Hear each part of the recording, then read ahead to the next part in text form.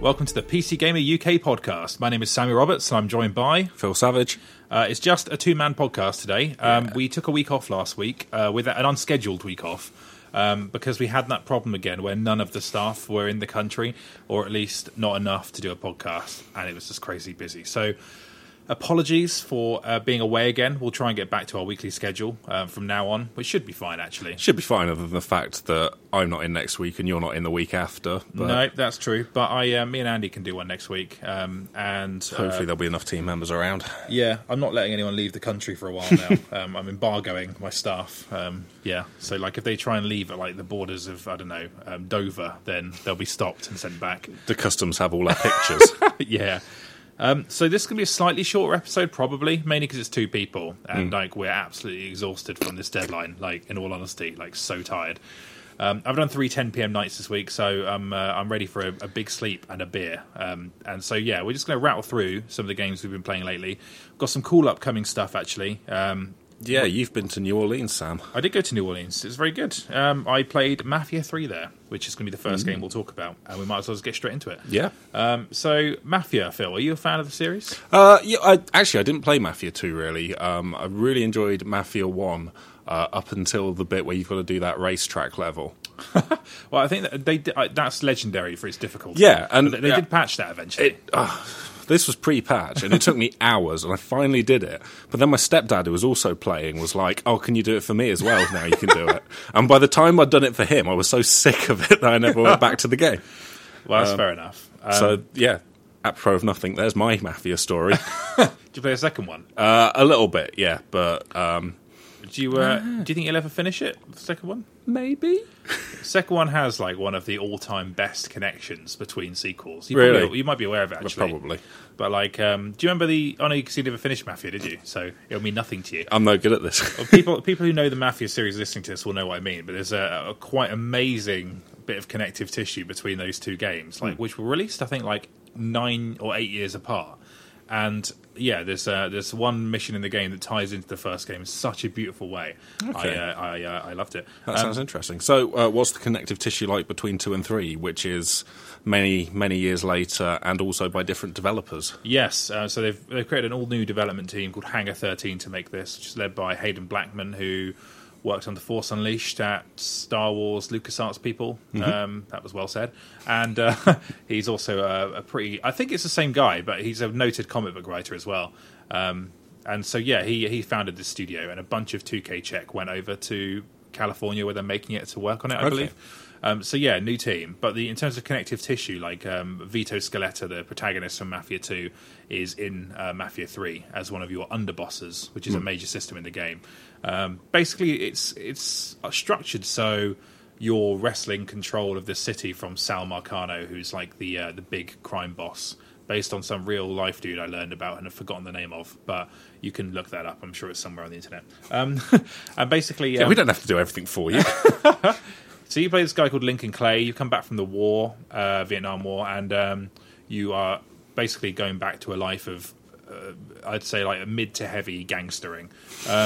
And so, yeah, you basically end up crossing Marcano for reasons I won't go into, and he exacts a fairly bloody revenge, which they have spoiled before. But they have, yeah. I didn't. I actually didn't read much about or listen or watch much about Mafia before going to see it, to try and keep it fresh, and I'm glad I did. So if you haven't like exhausted all the trailers already, maybe avoid some of that stuff. But yeah, and basically you decide then to take the city from Marcano and build your own crime family on top of its remains, and that basically comes down to you taking these rackets from around the city.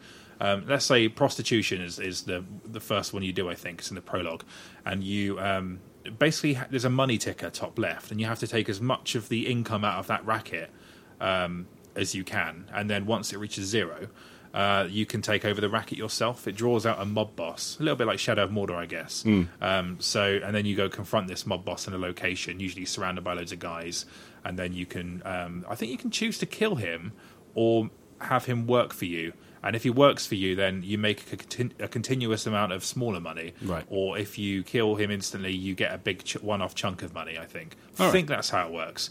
But then basically when you've done that, you can assign the racket to one of your mob lieutenants. So Vito is one of them. And he sort of comes into the story because he's got an association with Marcano, and he's like exiled in this one after the ending of Mafia 2. And you've also got Cassandra, who's like a Haitian lieutenant, and also this Irish guy called Burke, who's the most overtly Irish man ever. Like bad accent work. A little bit. Also, the I think in his garage, it's got like a picture of Ireland in the background. Just which I actually do. Yeah. But my house is plastered with pictures of Warwick. So the motherland.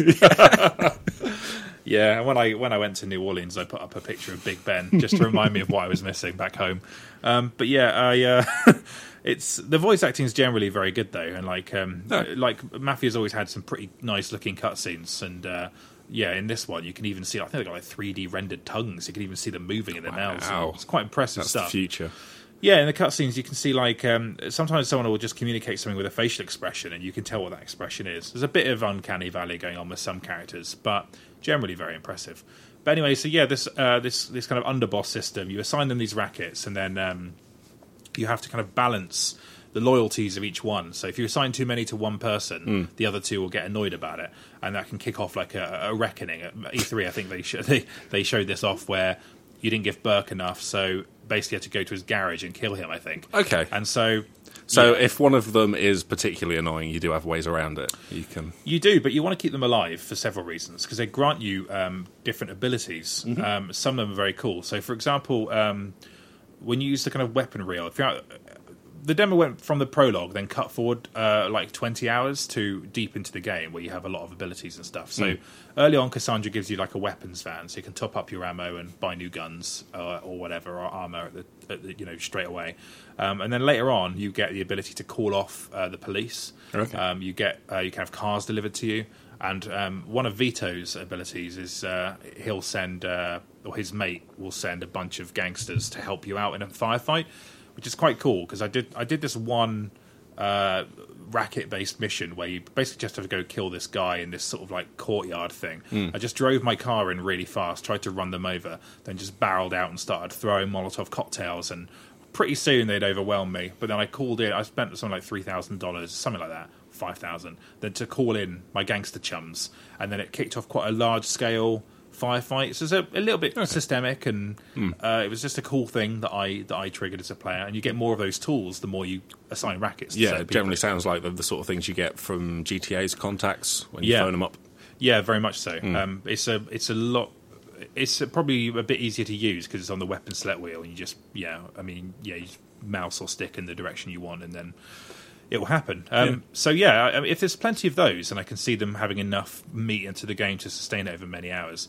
There's some other stuff I'd like to talk about, but they were quite woolly about what a spoiler is. You're not entirely sure what you're allowed to talk about. No, I'm still not sure. So there's a bunch of stuff I played in the second half of the game which I really liked, but I don't know what I can and can't talk about from it. So that's that, unfortunately. But I guess, I assume, or I guess I should say I know, because I've read the feature that you've written about it for next issue, that the rackets system is basically designed to give more purpose to the open world. Yeah, that's right. So essentially, almost all of the racket missions take place just organically within that open world. So it's not like a cutscene triggers and you start doing this stuff. It's just they usually last for only a few minutes. You go in, do this thing. It could be interrogating a guy for information, killing a particular target, investigating a location, freeing some prisoners. Usually it involves fighting and combat in some way. So it's more of an open world game than previous Mafias, which were 100%. Yeah, and also the previous Mafias I think were about 12 to 20 hours in total. This feels more like it's going towards a 40 or 50 hour thing to me. Not entirely sure about that, but it seems like there was a lot to do still, even when they cut quite deep into the game. Have they gone full Ubisoft? No, because the side quests you're not collecting bullshit, and you have that money ticker, which is quite a nice little mechanic playing off in the corner, and all the quests are they're really good fun. There's I just remember raiding like a garden party. I think I can talk about this. I'm raiding a garden party where there was just some people just stood having drinks and stuff, and I had to set fire to something, and I did 2 of them, and one I just set fire to the thing stealthily and then left, and the other one I went and just threw Molotov cocktails at all the people having a nice garden party, and then had a massive shootout. Then the police arrived, and I just went and hid and was jumping over like gardens and stuff like that. And it was pretty cool. Yeah, I really I liked it a lot. It was good. The city is amazing as well. I think that's the thing I'm most interested about. Is New Orleans seems like such a departure from the usual open world cities that we get. I'm really, really keen to see like what it looks like and how it feels. Yeah. It's definitely a sort of convincing replica of the real thing, which isn't. It's not an enormous city anyway in real life, but like. It's a very gorgeous and varied city. Has a lot of culture. Obviously, has been around for a lot longer than pretty much most major American cities, due to its origins. But yeah, and it's a creation, the birthplace of jazz, and there are alligators. There are boats in this one, so that's quite new actually. Like you can actually just take a boat out into the swamp, and like there are settlements out in the swamp, and then there's. Is there going to be a mini game when you're walking around the swamp, or you get off a boat and an alligator grabs you, and you've got to tap a button prompt until? No, I don't think you can't. I'm pretty sure you can't just like punch an alligator to death or anything like that. But they're just there in the out in the open world. So if you get out, they'll start attacking you. And like I think someone who was playing it tried to call in your mob buddies so that they would fight the alligator. And I think they experimented with that, and I think it does work in some capacity. So. Apparently there was a debate as to whether they would actually put alligators in the game, but I'm glad they did, because it's nice and gamey and really daft. It's very gamey, actually. Like there's stealth systems in this one, and it's a sort of stealth where you could be hiding in like one doorway, and the enemies will forget that you're there, and then we'll start a search thing, and like so it's they're very good at sussing out where you are as well, and like near psychically I found on a couple of occasions, but like. Generally, like I like it, and there's also a Batman style. You can see through walls, see the enemies through walls thing going on. So that requires some suspension of disbelief, but I think that's okay. I really enjoyed it. Like, and they've spent a lot of money on the music, and some of the music choices are quite obvious. Like "Fortunate Sons" in there. Of course, it is. Yeah. Yes. I like that song. So, "Sympathy for the Devil's" in there as well, which I think is like if you go onto any YouTube video of that now, it's just some. Teenager going, I play this in Call of Duty, bruh. And like, because it's in that level where you go, I think you're in Cambodia and just destroying loads of wooden houses, and it plays because, I mean, who cares about taste? But like, anyway, yeah. So there's over 100 licensed tracks. So they've clearly spent some money on that. Okay. And it's cool. It's a cool thing. And the story stuff is. I don't think it's necessarily revolutionary in terms of the sort of tale they're telling. It's a basic revenge story, I think, but the cutscenes look really nice, and there's definitely like a background of racial tension to the story, because as they say in like a title card, it's kind of an inevitable part of like the era they're portraying. How successful that is, I think we can only really judge at release. We'll see. Yeah, I mean, I guess they've got a better chance with that setting and those characters than, like, say, Deus Ex did with robots and racism against robots. Yeah. Also, it feels like that it's not the focus of the story either. It's kind of just a... it's an inevitable thing that was happening. Yeah, it's part of the context of the story.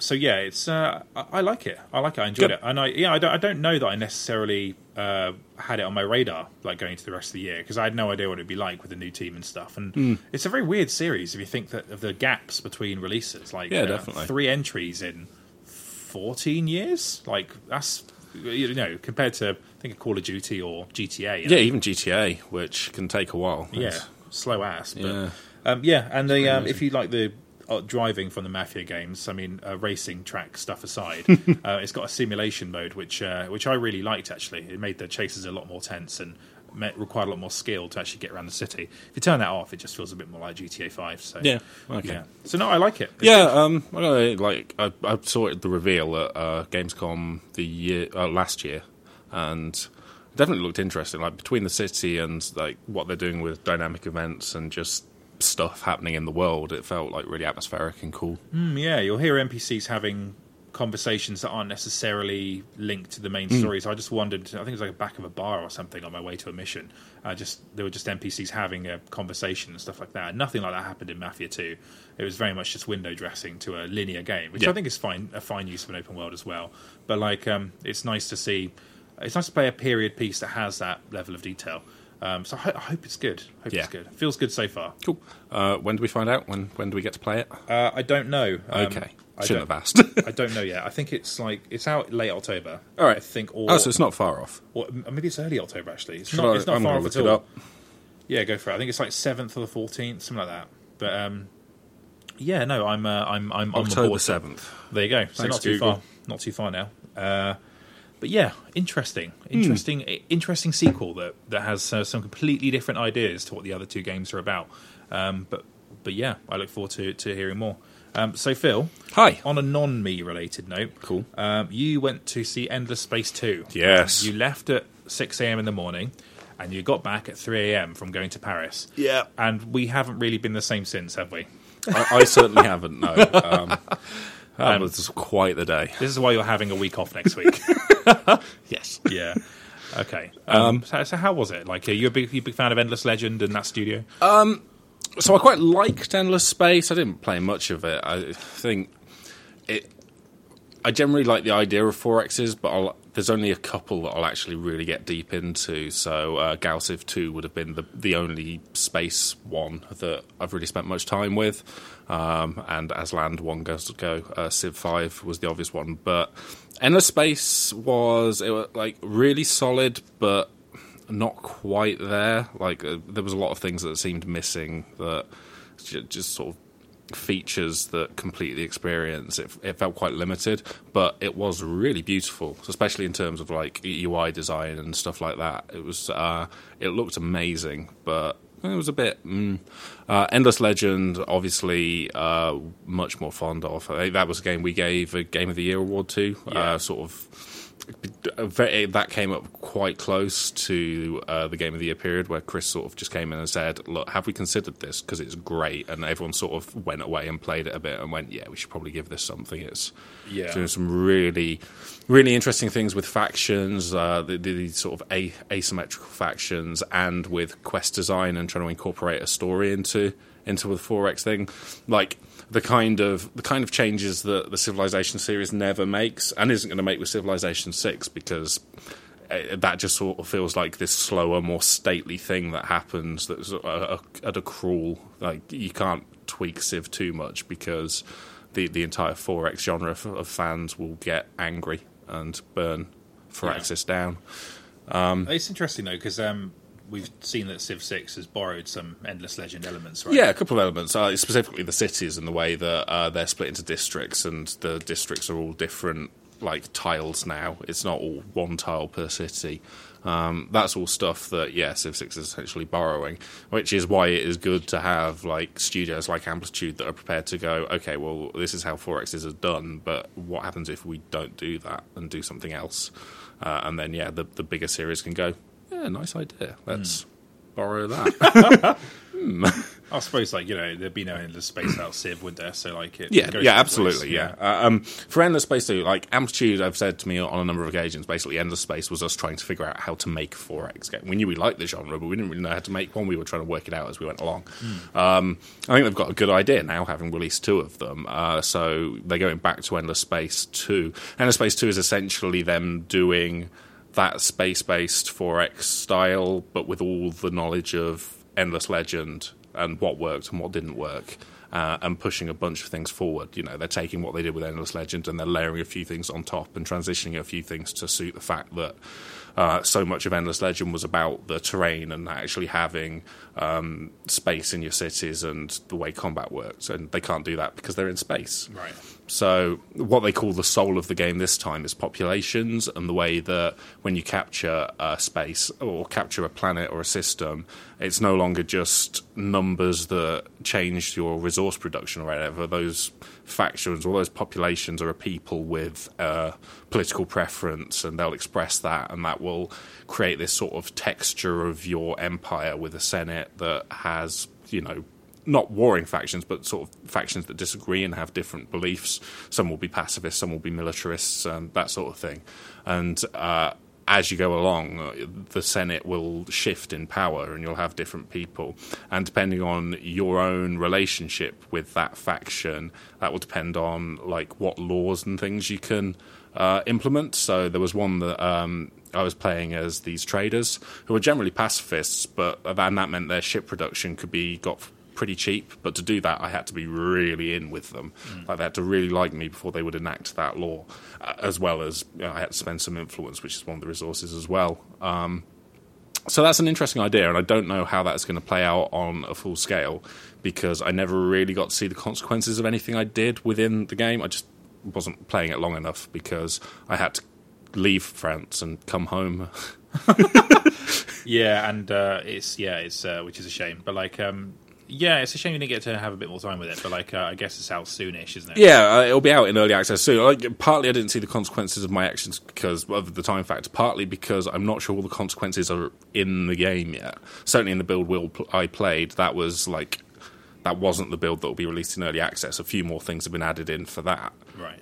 And even beyond that, I mean, the early access build, like, there's not going to be much in the way of diplomacy there. I think some of the quests, a lot of the quests will be missing. And why is it that why are they not just releasing it instead of doing it in early access? Because Amplitude never does. Like, all of their games have been early access in some form. Right. Because that gets them to where they want to be. Yeah, it's just how they work. It's how they, they want to. Everybody, when you say why you're releasing an early access, are like, oh, we want community feedback, and we really want to work with the community to do it. And yeah, and some of them mean it. Some of them mean it. Amplitude probably do because they are so committed to it. Like, they've got like a whole program scheme or whatever, and ways to.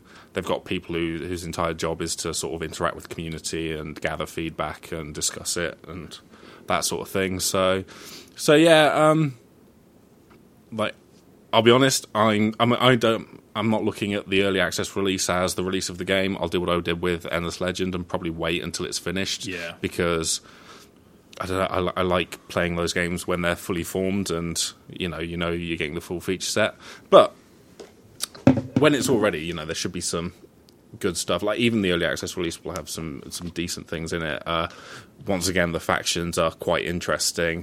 There'll be 4 in early access. There'll be 8 in total when the game is properly released for 1.0. That's quite a lot of work then they got left to do. Yeah. So of the factions, 2 are carrying over from Endless Space 1, Sophons and the Cravers, which are your science and your military factions, respectively.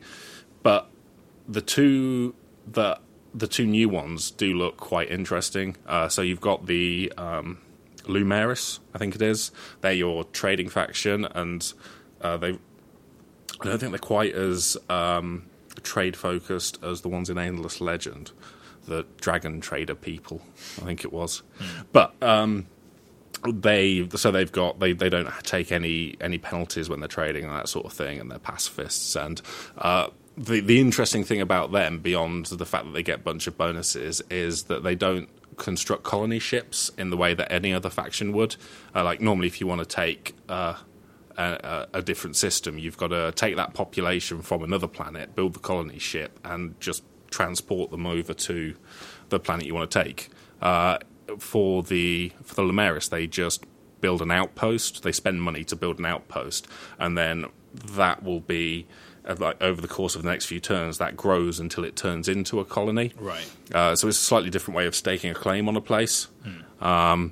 Again, not entirely sure how that will change things up, but it'll be interesting if there are more than one Lumeris faction within a game, because they can both build an outpost on the same planet. Right. And then it becomes a case of spending money and influence to sort of build propaganda, so you're the first one to complete, so you take the system and it switches over to you. Christ, sounds quite complicated. Yeah. Pretty. To the point where I'm surprised you can still talk about it, being as tired as I know you are. A lot of it is just kind of memory at this point. And you've had like your 4th coffee of the day as well. Yeah.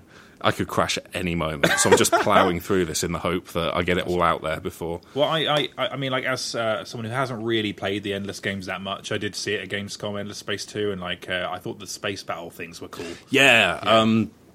The animations were nice. I'll transition that into a sec, because actually the fourth faction are the ones I'm most interested in, and wasn't allowed to play because they're not quite ready yet. They're not entirely balanced. They're called the Vojani, and they're like armoured. Sorry, they're armoured, glowy space things that don't ever inhabit a planet. Instead, they're all on big arc ships. And you basically fly them to a planet and tell them to leech resources from it, but they don't ever go down there, really. But there'll only ever be a few of them, apparently. They're not designed to be like the Cravers, who are like machine insects that reproduce and sort of eat and consume everything. These guys are few in number and on a mission to annihilate all intelligent life to prevent the overexploitation of all the planet's resources. Interesting. Which is, I guess it's a goal. It's good. It's good to have aims, isn't it? Ambition. It's good to have a hobby. But they can also, one of the resources they will utilise is other factions' populations, and they'll actually harvest them and kind of absorb their life juices to create new versions of themselves. And the new versions of themselves they create can inherit the traits from the populations they've absorbed. So that's kind of mad. That must be quite a complex thing for them to do. Yeah, I think so, yeah. So, it's going to be really interesting to see how all those factions kind of balance out and interact with each other, which is why it was a bit of a shame that the diplomacy wasn't really there. Right. But, like you say, you can still have big space battles, and they're kind of cool. Yeah, it's a thing where you watch it play out after doing your tactics. Yeah. You start with the tactics screen, and I think the build I was playing, like, I had 3 things I could pick, and I could also choose, or I could sort of pick things the enemy are known to pick, like a faction. If they've been seen doing certain tactics, they'll be added to your list, so you can sort of see how they play out against each other. But obviously, you don't know what the enemy will actually pick in the moment. And then, you pick that, and then you just watch a big space fight between all your ships, and it looks kind of cool. Yeah, they've really did Endless Legend do anything like that in terms of combat? I think Endless Legend was, actually, think about it, was the sort of a turn-based hex system where you actually had direct control of your units. Oh, right, okay. It's like... Well, like Civ.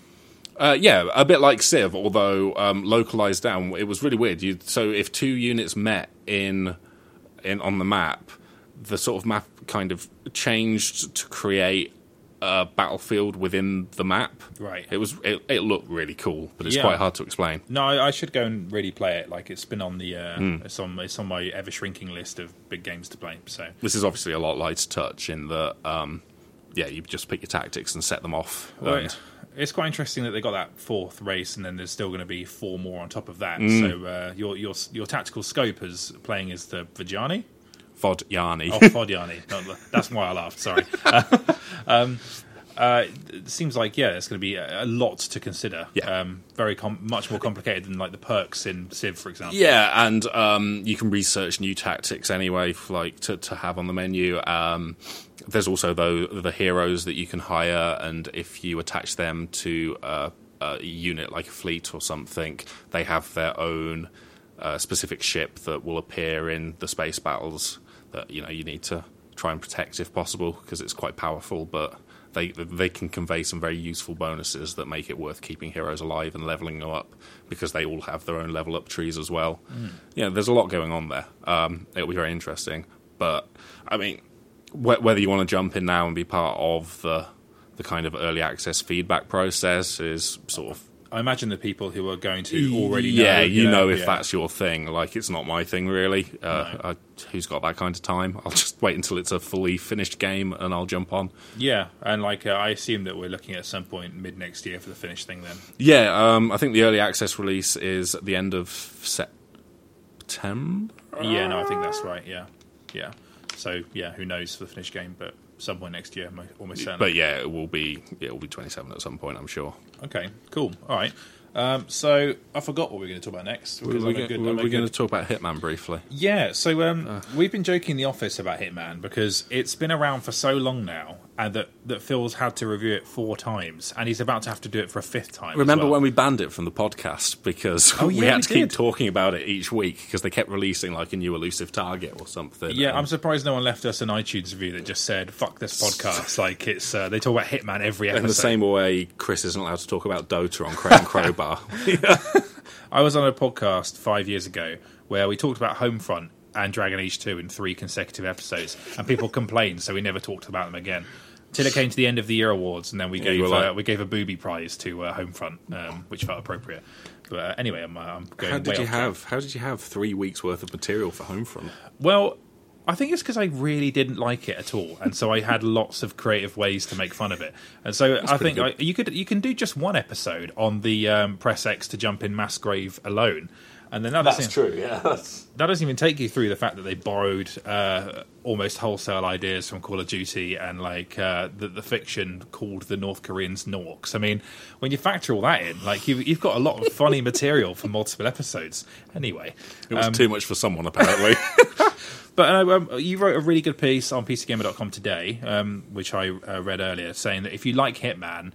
If you're interested in Hitman, just buy it now because it's already good. Just do it. Yeah, it's interesting because you scored each episode between about mid-70s to mid-80s. Yeah. But like collectively, the finished score could end up being something quite different, couldn't it? Yeah, it's a strange thing reviewing levels individually. It's not something I've really had to do before because I tend to stay away from episodic stuff. But and some might say that we regret the way we've done this, but we're too far in to turn back, so we have to keep going. Exactly. But yeah, no, it's been interesting delving into each level, but I think when you review a specific episode, you're kind of reviewing what it offers that's new, which is, you know, that environment and the ways that you kill a specific target. But the thing that doesn't ever factor into the score at the moment is that much of Hitman is just about the base tool set that you've got that 47 has access to, the way he moves and interacts with things. That's the sort of stuff that will affect the score of the final game, right? Kind of thing. And yeah, it's just a sort of very solid, enjoyable thing. And I think obviously the levels and layouts and the targets are really important, but in each case they've been at least good enough to, I think, justify a bit of trust in IO now. Like it seems they know what they're doing. Like they made a lot of good Hitman games in a row, and then they made Absolution, and that was a bit. And they made Kane Lynch. And then they made 2 Kane and Lynches. So that's true. But yeah, they went through a dark period, quite clearly.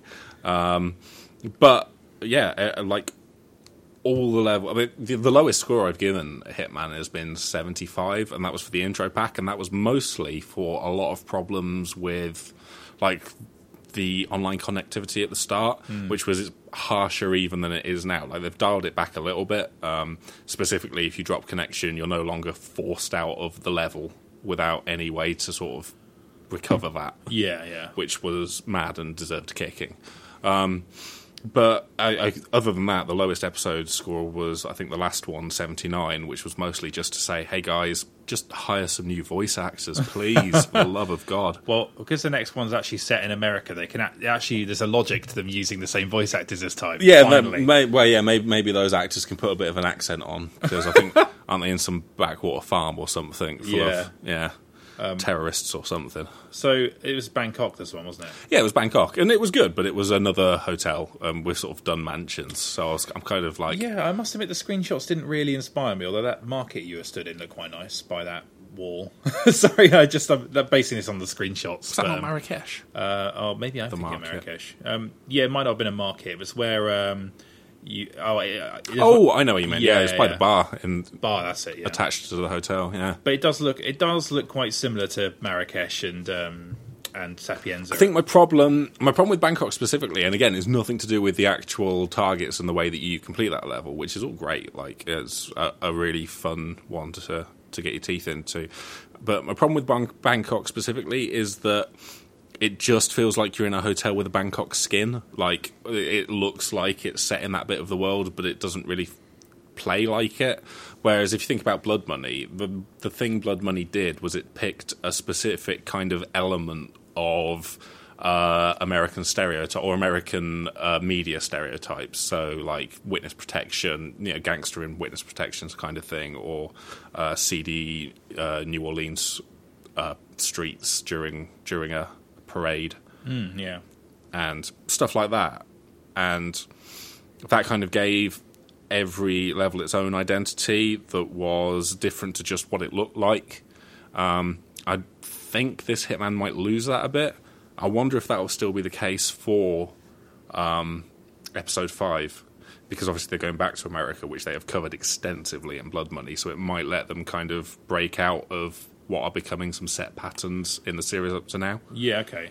That's good, because, I mean, to the people who are waiting and will play all these levels back-to-back, then perhaps the similarities might become quite obvious. Yeah, and this is partly why I think people should just go for it now, is because it's not just because everything's been good up to now, it's also because I think trying to play it sequentially back-to-back like you would any traditional campaign is probably a mistake. Like, it doesn't feel like that's how this game has been designed to be played. It feels like it really has, from its earliest conception, been designed as an episodic thing, which has been interesting. But it's also been great, because it means like you do really get to sink your teeth into each level and spend time with it beyond what you could do if they just... beyond what anyone would really have time to do if they just released them as one big package. Yeah, right. And they keep dropping in like fun little extras, like the escalation stuff has been great. Like these are the ones where you've got to replay a level 5 times, which can be a little bit tiring. But each time you do it, there is a new kind of complication or extra target or condition that means you've got to rethink the strategy. Right. So it's like this evolving kind of challenge where, killing a guy might be fairly easy, but if you've got to kill him and then make sure the body's hidden, or kill him and make sure you're wearing this disguise, or you take this thing or do this route, that it kind of challenges you to go, all right, so I did it this way, now what do I need to do to make sure that I fulfill the new conditions? How do I refine my plans to an extent? And that's been good. There was this bonus episode they released between episodes 3 and 4. Was that the film set one? Yeah, the film set. It's like Marrakesh and Sapienza, but set at night, and one of them's on a film set.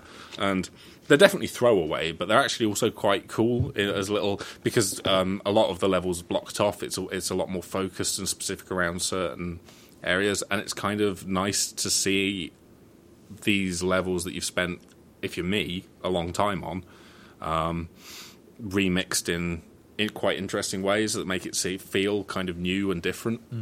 That was good. Okay, so ultimately, feels like a successful experiment. Yeah, so far. I think it's.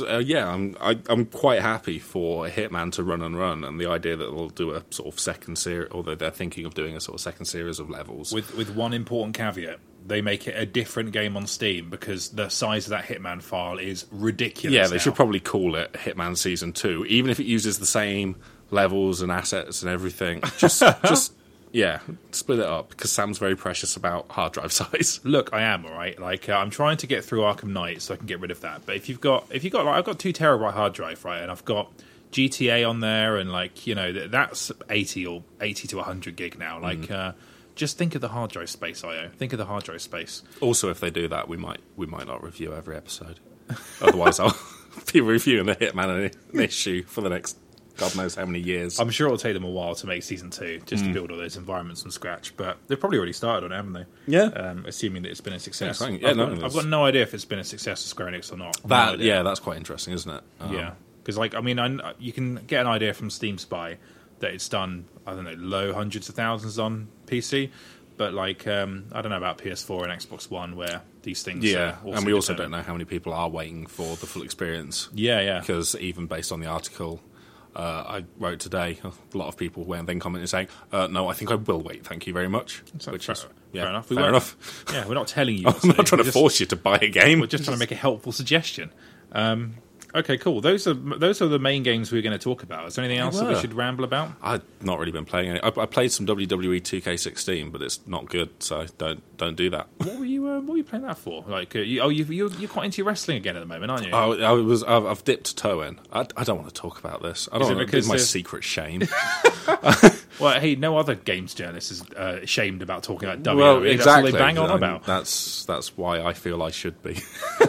I will have the shame of the whole industry on my shoulders. I'm prepared to take that. I don't get wrestling, right? And I'm perfectly prepared to make fun of it. But then I think, so it's about pretend men in spandex hitting each other, and then I realised that's what superhero movies are, and I really like those. So I guess I can't critique with really dumb storylines and posturing. Ultimately, I started playing it because you can create some just marvelous freaks in the character creator. It's got you can go way beyond what any character creator should let you. Your eyes can be in completely different parts of your head, and it's great. You look like things got a bit out of control. I ended up putting a tattoo on his arm that's just said "yummy time," and I don't know why I did that.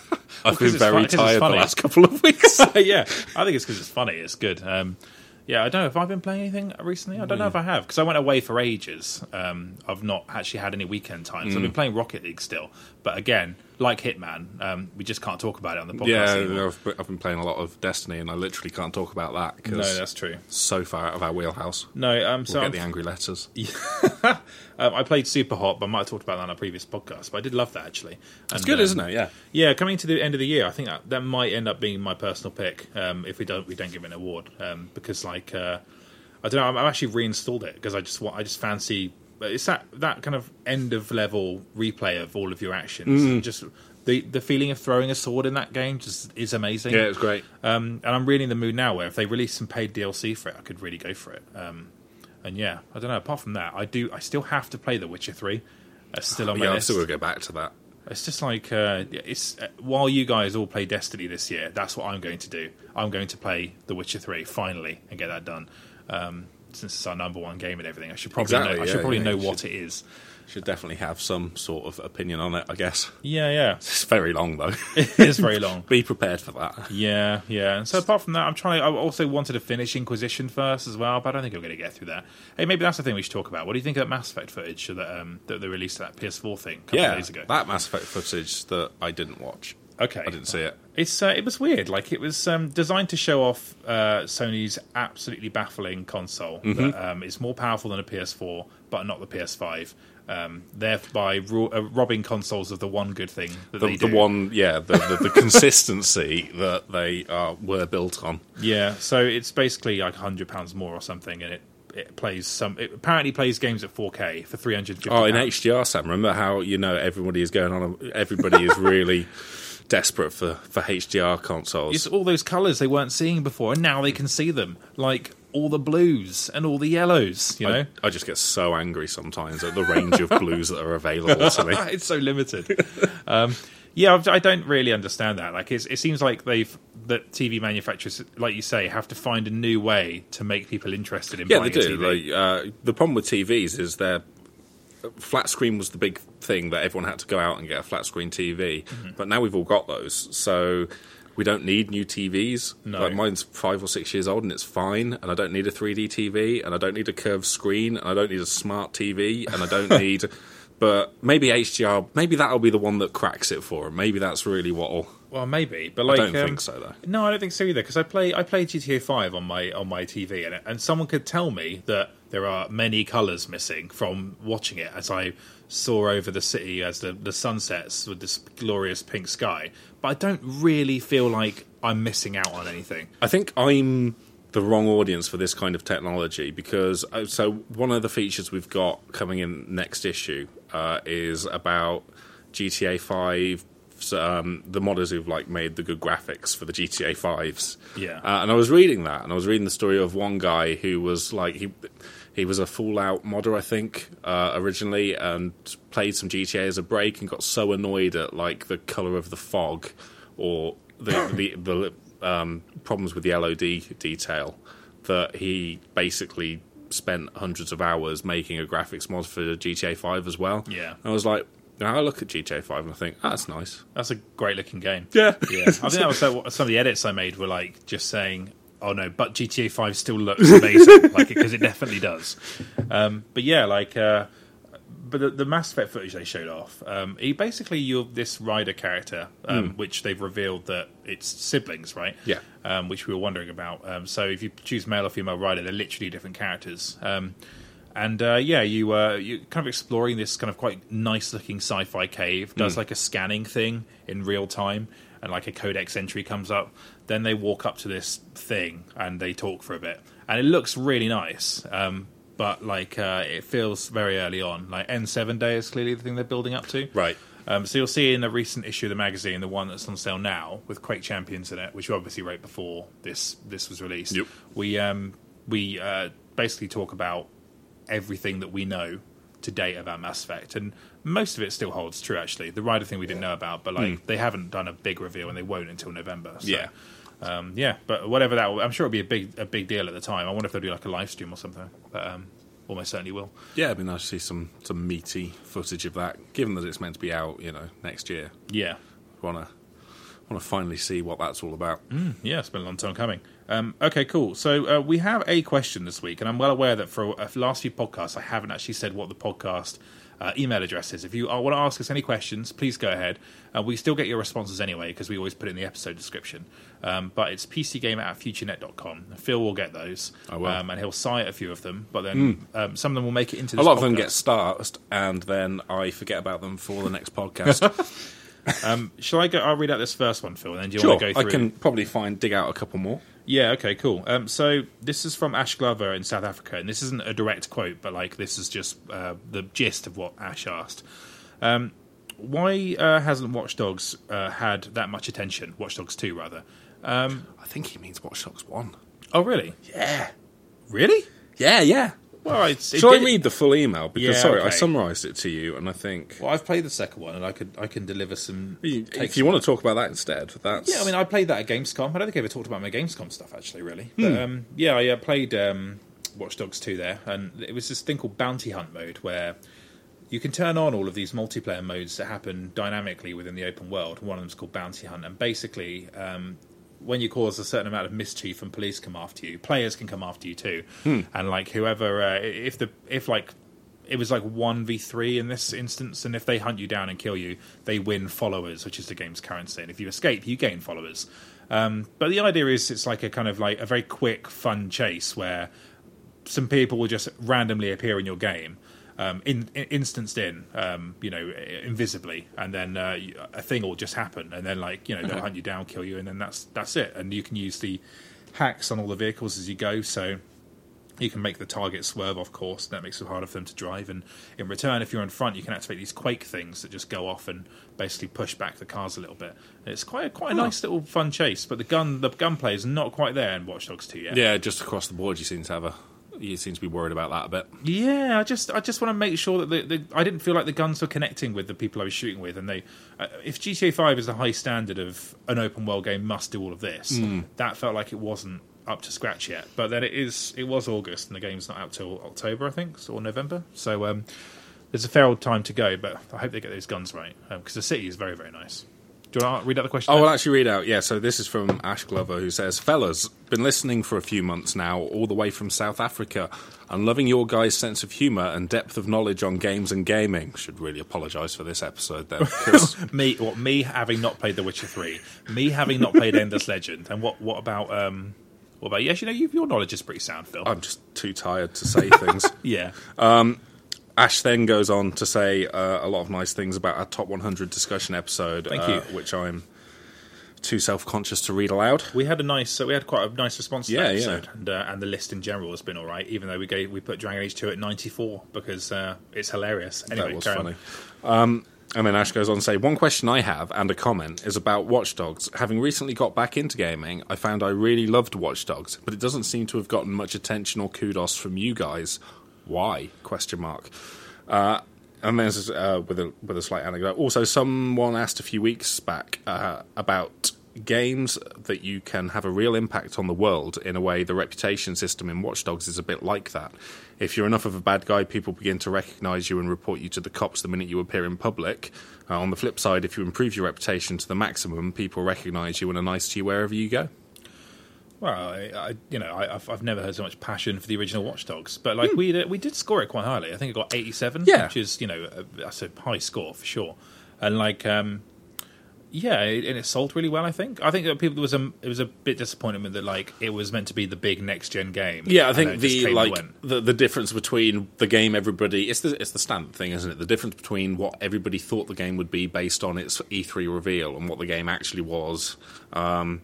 I think at a time when, because of the continual non-stop release of Assassin's Creed games, having a game that was set in the future but was basically the same template kind of bummed everyone out a bit. Or the towers and such. Yeah, the standard Ubisoft tropes. I should say that I've not actually played Watch Dogs in that much detail, but like I actually quite enjoyed what I did play. Like it seemed like competently made in terms of like the shooting worked fine, and it was Ubisoft games always have quite nice locations as well. Chicago is a bit flat, I guess, but I think my big problem with it was like it wasn't even a problem. It was just and this happens in a lot of open world games. I played it for like probably 5 to 10 hours and just thought, yep, I've seen what I need to see of that, and there's nothing really compelling me to carry on. Yeah, I certainly wasn't invested enough in the story to finish it because, god damn that, I do not like their main character for that game, Aidan Pierce. Pierce, what an idiot. Yeah, it was the game for a while. and I never really thought that was that big a deal between what that E3 trailer was and what it ended up being. Like, I thought people got really overexcited about it anyway. It's the guy in a trench coat hacking stuff. Like, calm down, come on.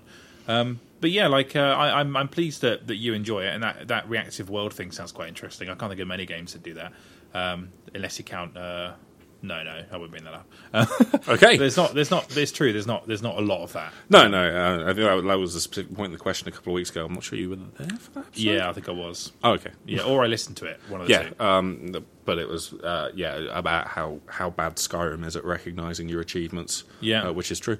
Yeah, I suppose we'll end up talking about Skyrim again in a couple of weeks when that the new edition comes out. I assume some of us might be playing it. I might just stick it on. I don't know.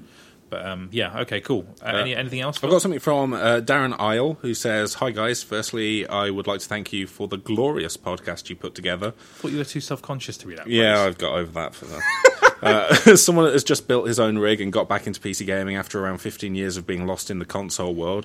The podcast has been such a helping hand to catch up on everything going on in the world of PCs. That's nice. That's good to know. That's good, yeah. I've also started listening to the Crate and Crowbar podcast, boo, due to learning of it through you guys. But my question is, are there any other gaming or non-gaming podcasts you would recommend?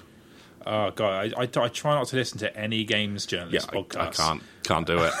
But I thought I'd use that as an opportunity to, as I suggested to you recently, Sam, praise the Tone Control podcast by Steve Gaynor, who works for, or is the head of Fulbright, and made Gone Home and is currently working on Tacoma. He has done a podcast where he just sort of talks to a lot of, veteran developers about working on their big games and the actual development process, and that's the sort of stuff I really enjoy. Yeah. That was a great recommendation. There's I've listened to 3 of them so far. The best one I think was Jake Solomon, who worked on XCOM. Has a really fascinating history of just like went from a really boring ass job to just working with Sid Meier, but being so young that he was like massively ambitious. And he talks about like how he the failed first version of XCOM Enemy Unknown, and like it was honestly like that's so good. And the Ken Levine episode is really good as well. But yeah, that was a very good recommendation. On the same note, actually, like this is an old podcast now, but I got onto this because I mentioned I want a more developer-focused podcast because I work with games journalists all day, and I don't need it when I go home. Exactly. It's when Irrational were around, they had Irrational interviews and the Irrational Behavior podcasts, and they're both really good. They talk about the culture of the studio. This is about in 2010-11, and like that's really good. Interviews with the likes of Todd Howard talking to Ken Levine. Like things that you would love to do as a member of the press, but you're unlikely to ever get the approval of from publishers or be able to get them in the same place, you know. So yeah, that sort of stuff really interests me. There's a couple of other ones I like. I like Final Games podcast, which I've been on, which is like Desert Island Disting. I don't listen to all of them. I listen to them depending on how I feel about the guest. But like in most cases, I have to be very careful about how you proceed with this. No, it's fine. No, I like it. That's a very good podcast. A very nice format with official mix of devs. Xbox editor Matt Castle was on a recent one, wasn't he? Yeah, that was really good. I've been on that one. Andy's been on that one. Yep. The host Liam is a very nice chap who knows his stuff. And yeah, there's been some good developers on there as well, like William Pugh, for example, and a whole host of people. But yeah, that's really good, and that's about it really for gaming podcast. Yeah, that is. I'll give a very polite plug to our colleagues' podcasts as well, like Games Master have one, so do OPM. So they maybe check those out. I can't listen to them because I work with them. Yeah, there's gonna be. Does Ben do the Games Master one? Yeah, that's pretty good. That's probably interesting. You should listen to that. I'll give that a try because Ben is a unique chap. I'm glad you like it though, like whoever said that question, because it's you know, the hope is that if you're new to PC gaming, you can always get something out of whatever we do, whether it's the website or the magazine or the podcast. So that's good. Was there any others, Phil? So there's one that we could probably be done with this quite quickly because it's by Steve Oconee. He says, "Hey PCG," and then he writes a lot of things that I can't actually say for what I will call diplomatic reasons. Okay. And then he ends with, "Is there any chance of the UK crew doing a video podcast on Twitch/YouTube like the US guys?" Well, I'd like to, but we probably not. Not for the time being. We just don't. We just have slightly different focus in terms of like what we do. Like it's a weird thing. Like there's just more like, I think like it comes down to like more cameras and recording space in the US office, and I think they've got a much more professional setup in that we're in an air conditioned room that has literally no dampening, no noise dampening or anything like that. Hey, it has got air conditioning though, and I don't mind that. Also, I don't like being on camera. I think that's the big thing for me. Yeah. I went home a few weeks ago, and my sister was telling me about how her and her boyfriend tracked me down on YouTube, and sort of a video that I'd done that had hundreds of thousands of hits. I was like, what the hell are you talking about? It turned out the PCG Weekender Mount and Blade presentation was on YouTube. I was like, oh, God. I forgot that was there. I forgot I was internet famous. Yeah, I've got a weird face and don't like being on video. And it's distressing, isn't it? It is, but the US guys are very good at it. Like Tom and James, who just did a bunch of PAX videos the last weekend. Yes, they're young and photogenic. And yeah, it's annoying, really. James is a very handsome man. So Tom just, always very well dressed. Like it's they've really got us beaten there, I think. But no, I'd like to do more of that stuff. We have done some streaming stuff before, but it's really hard to find the time. Hence why this podcast is late again. But hopefully won't be in future. But yeah. Hope that answers your question. Any others, Phil? Not really, I think. I'm having to be very careful not to read out a thing that I've starred because of important work reasons rather than because somebody... Okay, in which case we could wrap it up then. Should we wrap it up? Yeah, let's just wrap it up. All right, cool. Hopefully you've enjoyed listening to this slightly scatty episode. But yeah, things will get back on track, I'm sure, one day. Maybe. I think so. We talked about a bunch of new games, so stuff that isn't out yet. Using our access and so on. And next week we'll talk about other stuff. I'm sending Andy to see a game on Tuesday. I don't know when we can talk about, but that might be a good subject for one. And as for me, I'll play something so I can talk about that. I'm trying to get a code for Red Out at the moment, which is like the VR racing game. Kotaku said a nice thing about it. So that's the Wipeout looking thing, yeah. Yeah, so I'm throwing that at a freelancer to review, but I'll try and play it myself as well. And that might be good. But thank you very much for listening. If you want to follow us on Twitter, don't, I guess? No, you're Octader, aren't you, on Twitter? Yeah, OCTAEDER. Yeah, I don't recommend you follow me on Twitter, so I just won't read mine out. But yeah. You can also follow at PC Gamer, which is PC Gamer's Twitter. That's true. Check us out on PCGamer.com. Our current issue is Quake Champions. That's out now in the UK and the US. Nice. Although when I was in New Orleans, I saw the Deus Ex issue, so I'm not sure if they swapped it on newsstands yet, but subscribers will have it now for sure. Quake Champions, Mass Effect, all kinds of cool stuff. And we'll be back next week with another episode of this podcast. Thank you for listening.